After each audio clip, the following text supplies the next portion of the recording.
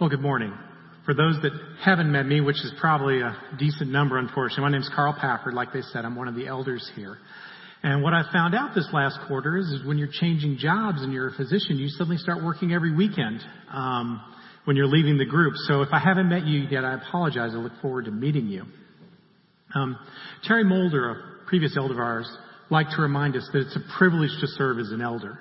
And part of the responsibility of being an elder is that we have backfill in for Ben when he teaches.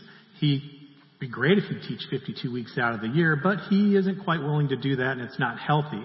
So we have to do that. But like many privileges, what happens is when you have a rock star like Ben in the pulpit, those of us that have to come in, we feel a little pressure, let's say, to at least get somewhere even close to where he is.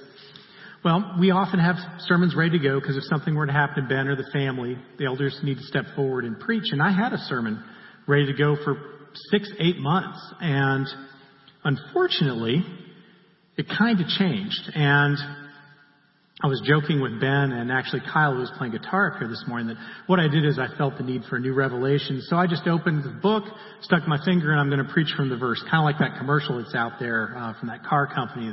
They throw the dart at Paris, Texas, and they travel off. Ben didn't appreciate it, but Kyle thought that was kind of a neat way to do it. Instead, I'm preaching on Know Thyself in Lamentations through two things that happened in the last, probably 2 months or so. The first is actually, believe it or not, I hope it translates. If I can have the next slide. Yeah, it's a little hard to see. I apologize. I was using PowerPoint, and apparently our software doesn't link with PowerPoint. So all the cool things I had, you get a fuzzy picture. But we teach students down at Johnson Memorial. We have med students, residents, and physician assistant students. And they come from Butler. And one of them came up to me and told me, because we always ask them, what do you want to do? She said, I'm going to do orthopedics. And I'm like, great. How did you decide you were going to do orthopedics? And she pulled out this flow chart. A little hard to see, I'm sure, from the back. It was from 2005, kind of a tongue-in-cheek on how to determine what you're going to do in the medical field. And starts off at the top, and I'll just lead you through it. She's down at the bottom in ortho, sane or crazy. She was obviously very sane. She did well. Actually, if she was my daughter at 23, I would have been proud to have her. Then the next one is hardworking, very or not. And she chose not. And I'm like, you work hard? She goes, no, you don't understand. I'm going to get married in a year. I want to have kids. I want to work well in my field, but I don't want that to be the only thing I do. And then she took it down to afraid of the light and afraid of the dark. And that's kind of a medical joke. But those people that love to be in a room all the time, they're radiologists.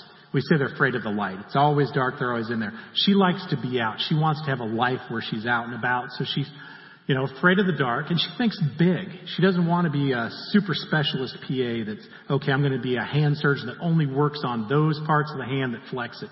She wants to think big, the whole body. And finally, she was a jock, not a nerd. She played multiple sports in high school. She was a scholarship golf player, actually, at Butler.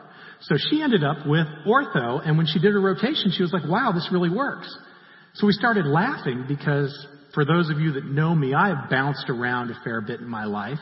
And I started off in family medicine, which is halfway down there. And it starts off with sane. I'm sane. Hardworking, very. Okay, that sounds good. I'm very nice, and I like kids and adults, so that makes sense. I did my residency in family medicine, practiced for about 8 years full time. Then she started laughing because she said, but you're in emergency medicine. And it's a much simpler thing. Crazy, yes. Attention span, non-existent. For those of you that know me, and if I had done this back in residency, I could have saved myself probably 8 to 10 years of hopping around if I'd just known myself. So that happened about 8 weeks ago, and I chuckled about it, but I was like, wow, okay, that's interesting.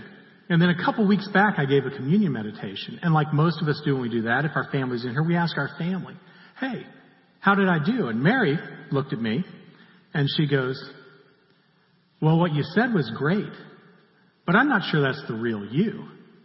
And well, it was 27 years this last week. It only took me 10 years to figure out that I need to listen to my wife. And instead of getting offended, I said, what do you mean? She goes, when you get up there behind the pulpit, you're different than the Carl that I know at home.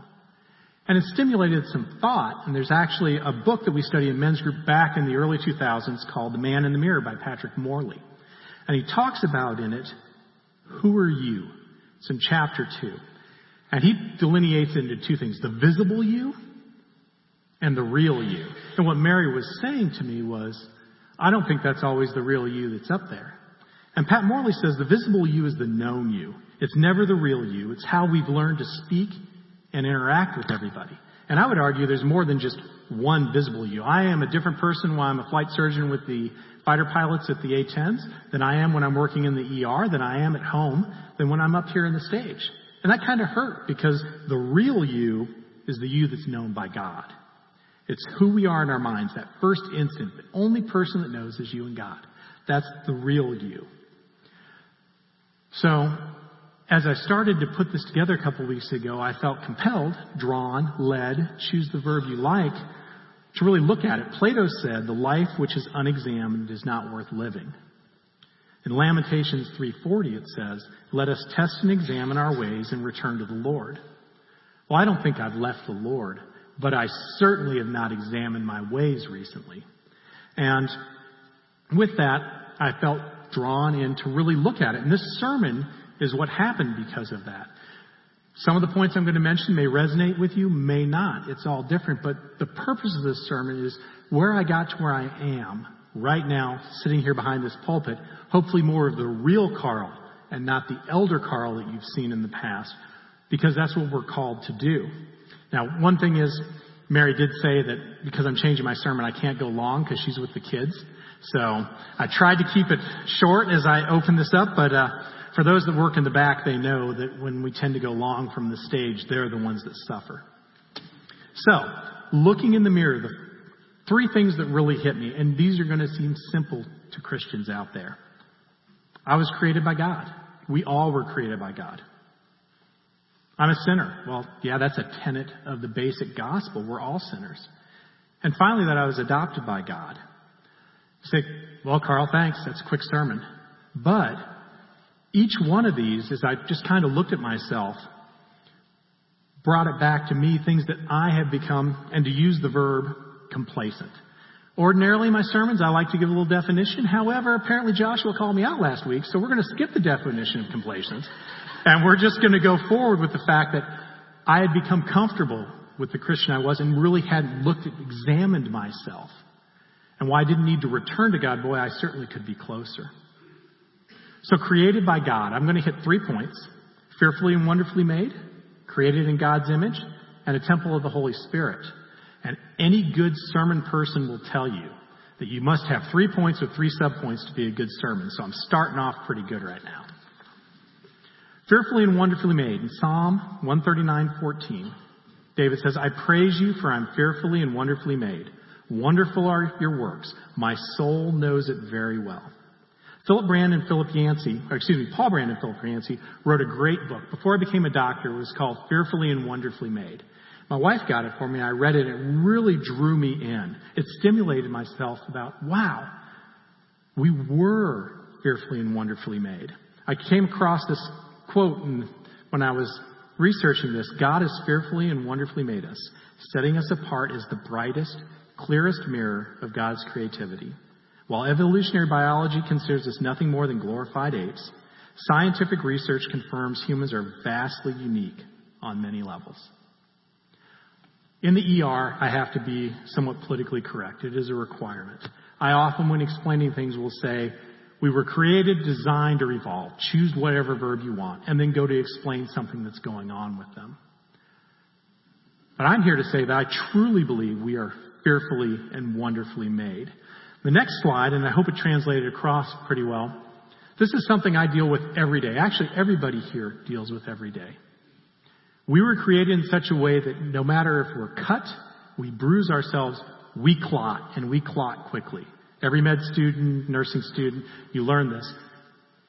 That right there is about 14 different steps from injury to forming of a clot. Some people, as I'm seeing out there, clot better than others, or you're on medicine. However, this is something that was created. And every time you hold pressure on something, you cut yourself shaving, you bruise yourself and you don't bleed out. In the ER, we bring stitches and staples to the game to bring things together to help the clotting form. This was not a 1 in a bazillion designed evolution.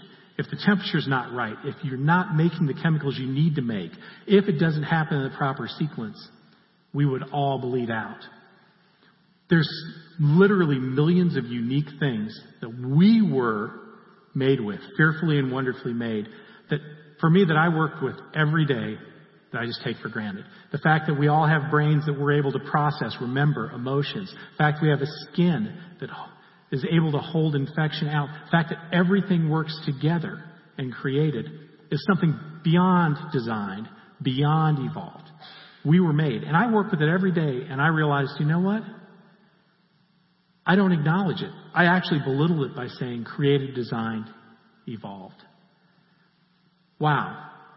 So then I started thinking, not only were we fearfully and wonderfully made, we were created in God's image.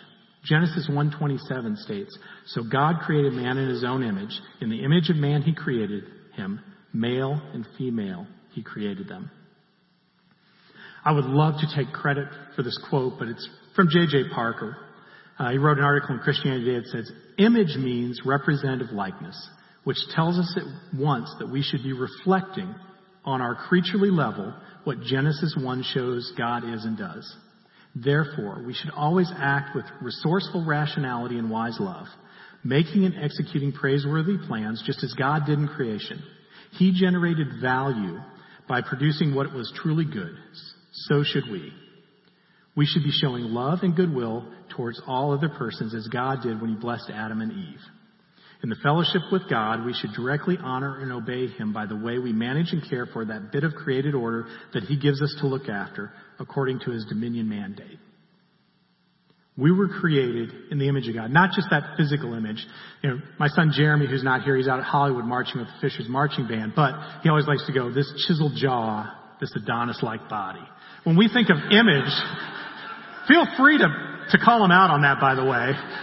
But when we think of image of God, we picture that Sistine Chapel with Michelangelo, what he painted up there, and the spark of life going to this physical image of God. But we were created as so much more than that. And I tend to overlook that all the time. Rationality, purpose, doing good things, dominion over the earth that we're called to do. Again, complacency. I had to accept my image wasn't always reflecting that resourceful rationality, wise love, or praiseworthy plans. Oh, I have plenty of rationalizations, as I imagine we all do. I'm imperfect. My sins are forgiven. I'm not perfect like God. We were set apart by God, the only one of his creations to reflect his glory. We're set apart from all the other creatures that he created. We can discern what's right and wrong. There's no animal models out there that can talk about pride, shame, or guilt. Now, anybody that owns a dog knows they'll sit there and they'll look guilt and they do things, but that's a response. That's not an internal understanding value system. We were created with a moral reflection of God. If we're created by God, we need to do more than just reflect. I remember, and I grew up in the Catholic Church, as many of you know, the whole tattoo thing in the 70s was a big deal because in the Old Testament talks about you shouldn't ink your body, and of course people were getting them. They said, well, you know, you're creating God's image. God didn't have tattoos. I remember Father Dan saying that over and over again. We're way past this, folks. We're creating God's image. We need to reflect everything that is moral and right about him. I've been complacent about it. I don't think I've gone out and done overt evil, but I certainly haven't thought about what have I been doing? Resourcefulness, rationality, in God's world, in the church here, in my own family. And then that led to the final piece, temple of the Holy Spirit. Those who've been in the church a lot. 1 Corinthians chapter 6, verses 19 through 20. Or do you not know that your body is a temple of the Holy Spirit within you, whom you have from God? You are not your own, for you were bought with a price, so glorify God with your body. We focus a lot on this about glorify God with your body. You're not your own. We bought the price. I came across this, again, in part of the research. If God simply meant the idea that the Spirit resides in us, could use the words house, home, residence, but by choosing the word temple, to describe the Spirit's dwelling, he conveys the idea that our bodies are the shrine or a sacred place. Therefore, how we behave, think, and speak, and what we let into the temple through our eyes and ears becomes critically important as well. For every thought, word, and deed is in his view, the Holy Spirit's view, in God's view. Even though he will never leave us, it is possible to grieve the Holy Spirit. In Ephesians 4:30, it states that. Paul instructed the Ephesians not to grieve the Spirit. He told them to get rid of all bitterness, rage, and anger, brawling and slander, along with every form of malice. Be kind and compassionate to one another, forgiving each other, just as Christ, God, forgave you. Wow. If you think of yourself as an actual shrine, a holy place for the Holy Spirit. Not saying the Holy Spirit leaves, because it can't. When you accept the Holy Spirit into you, when you accept Christ as your Savior, it's there. But you can grieve the Holy Spirit, and I guarantee I know I've grieved the Holy Spirit. When I'm hanging out with those A-10 pilots or I'm deployed overseas, what I'm seeing, what I'm hearing, what I'm doing, it is grieving the Holy Spirit. I think everybody here probably could say that this has happened in their lives. We become complacent because we tend to accept the world with, well, that's the world. We need to be the sheep, not the goats. Our last lesson in small group was talking about how Jesus' parable, how the sheep and the goats come together. And the sheep are Christians, and the goats are those that think they're Christians, yet the sheep are separated to the right and the goats to the left. I don't want to be that goat. I want to be a sheep who's accepted. How do I do that? I do that by honoring the Holy Spirit in me, by living that shrine, by being there, not being complacent, being of the world. That Holy Spirit's there, but as Jesus said in that passage, there's those that think that they are saved who are not. I don't ever want to be there. I know I'm saved, and I want to honor God with the Holy Spirit. So that was the body, and as a doctor, that's like, wow, that resonated with me. But then, and this is a family joke that my small group hears sometimes, growing up Catholic, we learn all about guilt. So then I started to feel guilty because I'm a sinner. Everybody here's a sinner. Basic tenet of faith. All have sinned and fallen short of the glory of God. We are saved by Christ. By accepting Christ, our sins are covered. We will spend an eternity with God. So I'm a sinner. I know I'm saved by grace. But I think I tend to belittle sin because I've become used to it. In the Bible, sin is variously described as the work of the devil, John 8:44, as wounds and bruises, Isaiah 1:6, as a burden, Psalm 38:4, as something that defiles, Titus 1:15, a heavy debt, Matthew 6:12-15, a stain, Isaiah 1:18, and darkness, 1 John 1:6. We often describe it in today's lexicon as brokenness. We're broken by our sin. All those tend to be things that happen to us. Billy Graham gave the following answer when he was asked, what is the definition of sin? He states, a sin is any thought or action that falls short of God's will. God is perfect, and anything we do that falls short of his perfection is sin. Well, that kind of flips that idea of sin when I think I'm a sinner. All these things that were done to me because I'm broken and everything suddenly becomes, wow, anything I do that falls short of the glory of God is a sin. And I said earlier, I know I'm not perfect, and I know I'm covered by Jesus' blood. But it really, when I read that quote, it kind of was one of those, oh my goodness moments, and sit back. And I really didn't want to look at it. I didn't want to examine myself in that mirror, because how am I ever going to hit that level? So I looked into sin a little bit. And the first thing that I dove into is God doesn't tolerate sin. I've heard over the years, sitting out there in the congregation, different studies that, God can't be in the presence of sin. But it's not because God is afraid of sin or because he's unable to deal with sin. He doesn't tolerate it. Ben and I were talking about this a little bit about 2 weeks ago, and he gave me a great word picture I'll share with you. Think back to the old TV cartoons, and you see the housewife or the guy or the cat that jumps up on the chair when a mouse comes in the room. Get it out, get it out, get it out, and the mouse runs around and everybody laughs or whatever it is. That's not God. God is not scared of anything. God created all. God is not, I have to leave because there's sin here. And biblically, that's supported. If you look in Job, God called Satan into his presence to discuss Job. In Moses' time, back in Exodus, he told Moses in front of the burning bush, take off your shoes, you're on holy ground. Covered him with his hand. Moses is a sinner. We're all sinners. Anybody knows that. In addition, when Isaiah in the vision of heaven, Ben preached about this a couple weeks ago, called into heaven, he said, woe is me, for I'm unclean. God purified him. So God can call sin in his presence. Another word picture somebody shared with me is God is like a blowtorch to sin. If he doesn't want it there, it's like a moth in front of a blowtorch. It's gone. Well, God doesn't tolerate sin, and I know I'm a sinner, and even though I know I'm covered, maybe I haven't thought about sin as serious as it is. Maybe I haven't thought that, wow, yes, I'm covered and I'm going to be with Christ before God someday. But I really didn't take sin that seriously. And then the rationalization part hit. We're born into sin. Romans 5:12 says, therefore, just as sin came into the world through one man, and death through sin, so death spread to all men because all sinned.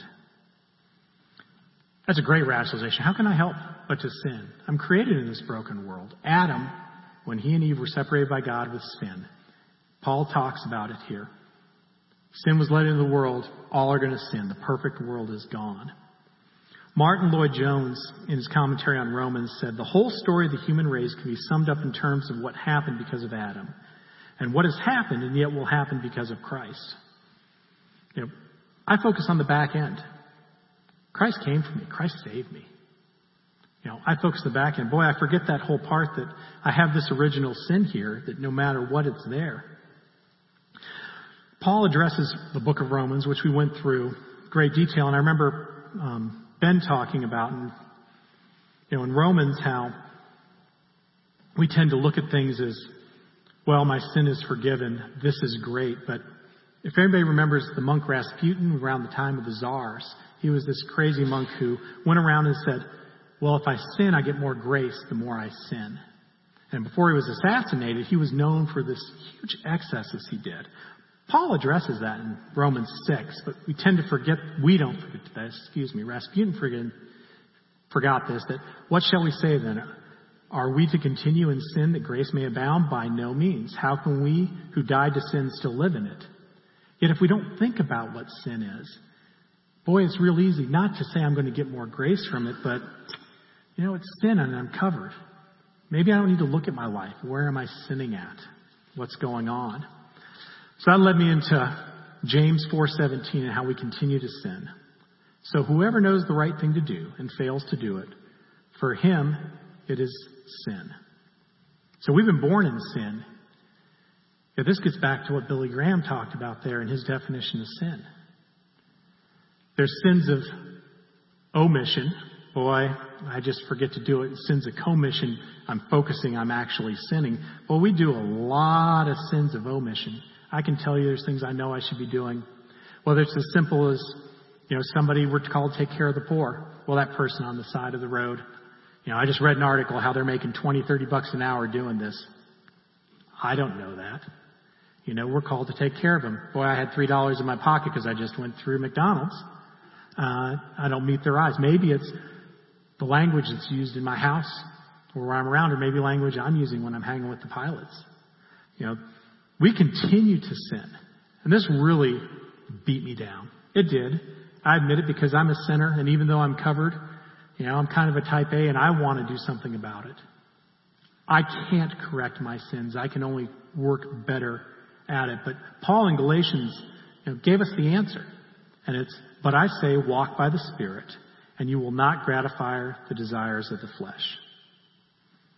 Colossians 1:13 and 14 tells us our sins are forgiven. He has delivered us from the domain of darkness and transferred us from the kingdom of his beloved Son, in whom we have redemption and the forgiveness of sins. Okay. And I know I have a spirit in me. We talked about it with the temple being the temple. So my walkout point with this was, boy, I need to look at sin indifferently. I need to walk by the Spirit. I need to take that Spirit that's in this temple of mine, really move forward. Well, as anybody knows, any good motivational speech has, they tear you down and they bring you back up. Well, I truly believe I was kind of led that way with this, because I ended up in Romans 8, again, preached on by Ben, in 12 through 17. So then, brothers, we are debtors, not to the flesh, to live according to the flesh. For if you live according to the flesh, you will die. But if by the Spirit you're put to death by the deeds of the body, you will live. For all who are led by the Spirit are sons of God. For you did not receive the spirit of slavery to fall back into fear, but you have received the spirit of adoption as sons, by whom we cry, Abba, Father. The Spirit himself bears witness with our spirit that we are children of God. And if children, then heirs, and heirs of God and fellow heirs with Christ, provided we suffer with him in order that we may also be glorified with him. I don't know if any of y'all have seen Remember the Titans. I'm sure a few of you did. There's this scene where they're in that final game, and Coach Yost, they've been beat down. Kind of what I felt with going through this. And he looks them in the eye and says, all right now, I don't want them to gain another yard. You blitz all night. If they cross the line of scrimmage, I'll take every last one of you out. You make sure they remember forever the night they played the Titans. He had that negative. I'm going to pull you out, but remember to build them up. Well, the second half of this verse is what built me up. The Spirit himself bears witness with our spirit that we're children of God. And if children, then heirs, heirs of God and fellow heirs with Christ, provided we suffer with him in order that we may also be glorified with him. There's a great theologian out there, Spurgeon, and he wrote it better than I ever could, so I'll give him credit. It's his words, but he describes Paul's style as building sort of a Jacob's ladder that takes us up from one step to the next. First, he says we're being led by the Spirit of God. You're sons of God. We saw in this context that this does not refer to the Spirit's leading us in matters of guidance about life's choices, but the Spirit's leading us to kill sin. If the Holy Spirit is prompting and enabling you to fight against and kill your sin, it's an evidence that should assure you that you're a child of God. Remember when I was talking about the sheep and goats? Do you have that Spirit prompting you? Is that Spirit in there? If not, have you grieved the Spirit and the Spirit's not communicating with you? Are you saved? As Spurgeon says, yes, the Spirit can lead you, but in this verse we're talking about helping us kill the urge to sin. We're still going to sin. We all fall short. But the Spirit in us is a sign that we're a child of God. Next up the ladder, if you're a child of God, you're an heir. Then he goes higher. You're an heir with God himself and a joint heir with Christ. The uppermost rung of the ladder is that we'll be glorified with him. Spurgeon applies this by saying that every grace we receive should lead us to seek after something higher still. We should never be, and here's the word, complacent, or think that we've arrived spiritually. We should seek to be filled more and more with the fullness of God. So this is that Titan speech. I've been beat down, but we are children of God because of the Spirit. Again, not anything we've done, but the Holy Spirit in us has made us children of God. We're adopted. Adoption is a legal parent-child relationship. In addition to that, we're now co-heirs with Christ. Co-heirs. We're going to receive new bodies. We're going to be on the new earth. We will rule with Christ. We're just not little peons that are sitting there running around on the new world doing whatever. We are co-heirs with Christ. And yes, there will be suffering. It says that. The phrase out there, first world suffering, nobody knows what that suffering is going to be individually for everybody. And suffering can take many forms. That's a whole sermon or series of sermons about suffering. Yet as Christians, as co-heirs with Christ, we can expect to suffer for the final piece, which is we will receive the glory and be with God. So that was the part that really hammered the final part home for me was, yes, I have been complacent. I don't take sin as serious as I should. Boy, I've looked past what is the glory of God and all these examples he's given me. However, God's word is filled with, right there, what we can expect. So, for me, and like I said, these points may resonate with you. Maybe there's other places where you need to look in that mirror to come back to God. Let us trust and examine our ways. Have you looked at your ways recently? If you look at it every day, great. That is awesome. Don't ever stop. Always strive to go forward. If you're more like me, an established Christian who perhaps has been complacent, get back, look in that mirror. For me, we were created by God, fearfully, wonderfully made, created in God's image that's not a physical image, but to reflect His glory and the work He does. And finally, as that temple of the Holy Spirit, a shrine for God. I'm a sinner. We all know we're sinners. But God doesn't tolerate sin, and I need to remember that. And if He doesn't, I need to not tolerate sin. While I'm born into sin and continue to sin, I need to change that. I can't change that I was born into sin in a sinful world. But boy, I can really do more in the Holy Spirit help guide me and kill those desires of the flesh that Paul talked about. And finally, I'm adopted by God, and that's the best news there is. I am a co-heir with Christ. I will have an eternity despite whatever suffering happens here on this earth. And that's the best news possible. So for me, I stand before you as an elder that says, yes, I've been complacent, but I'm moving forward. And I hope anybody out there that's struggling, we have elders at the side of the room at the end of the service. We have our staff. We are happy to sit, talk, and pray with you about it. But the good news is these simple tenets are covered by our Savior, Jesus Christ. If you have not been saved, again, I would encourage you to talk to those. If you have questions, talk with Ben, talk with Zach, talk with one of us. Look for those fruits.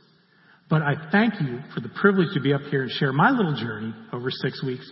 And I hope it stimulates you to test and examine your ways. If you need to return to the Lord, return to Him. If you need to walk closer, walk closer. Would you pray with me, please?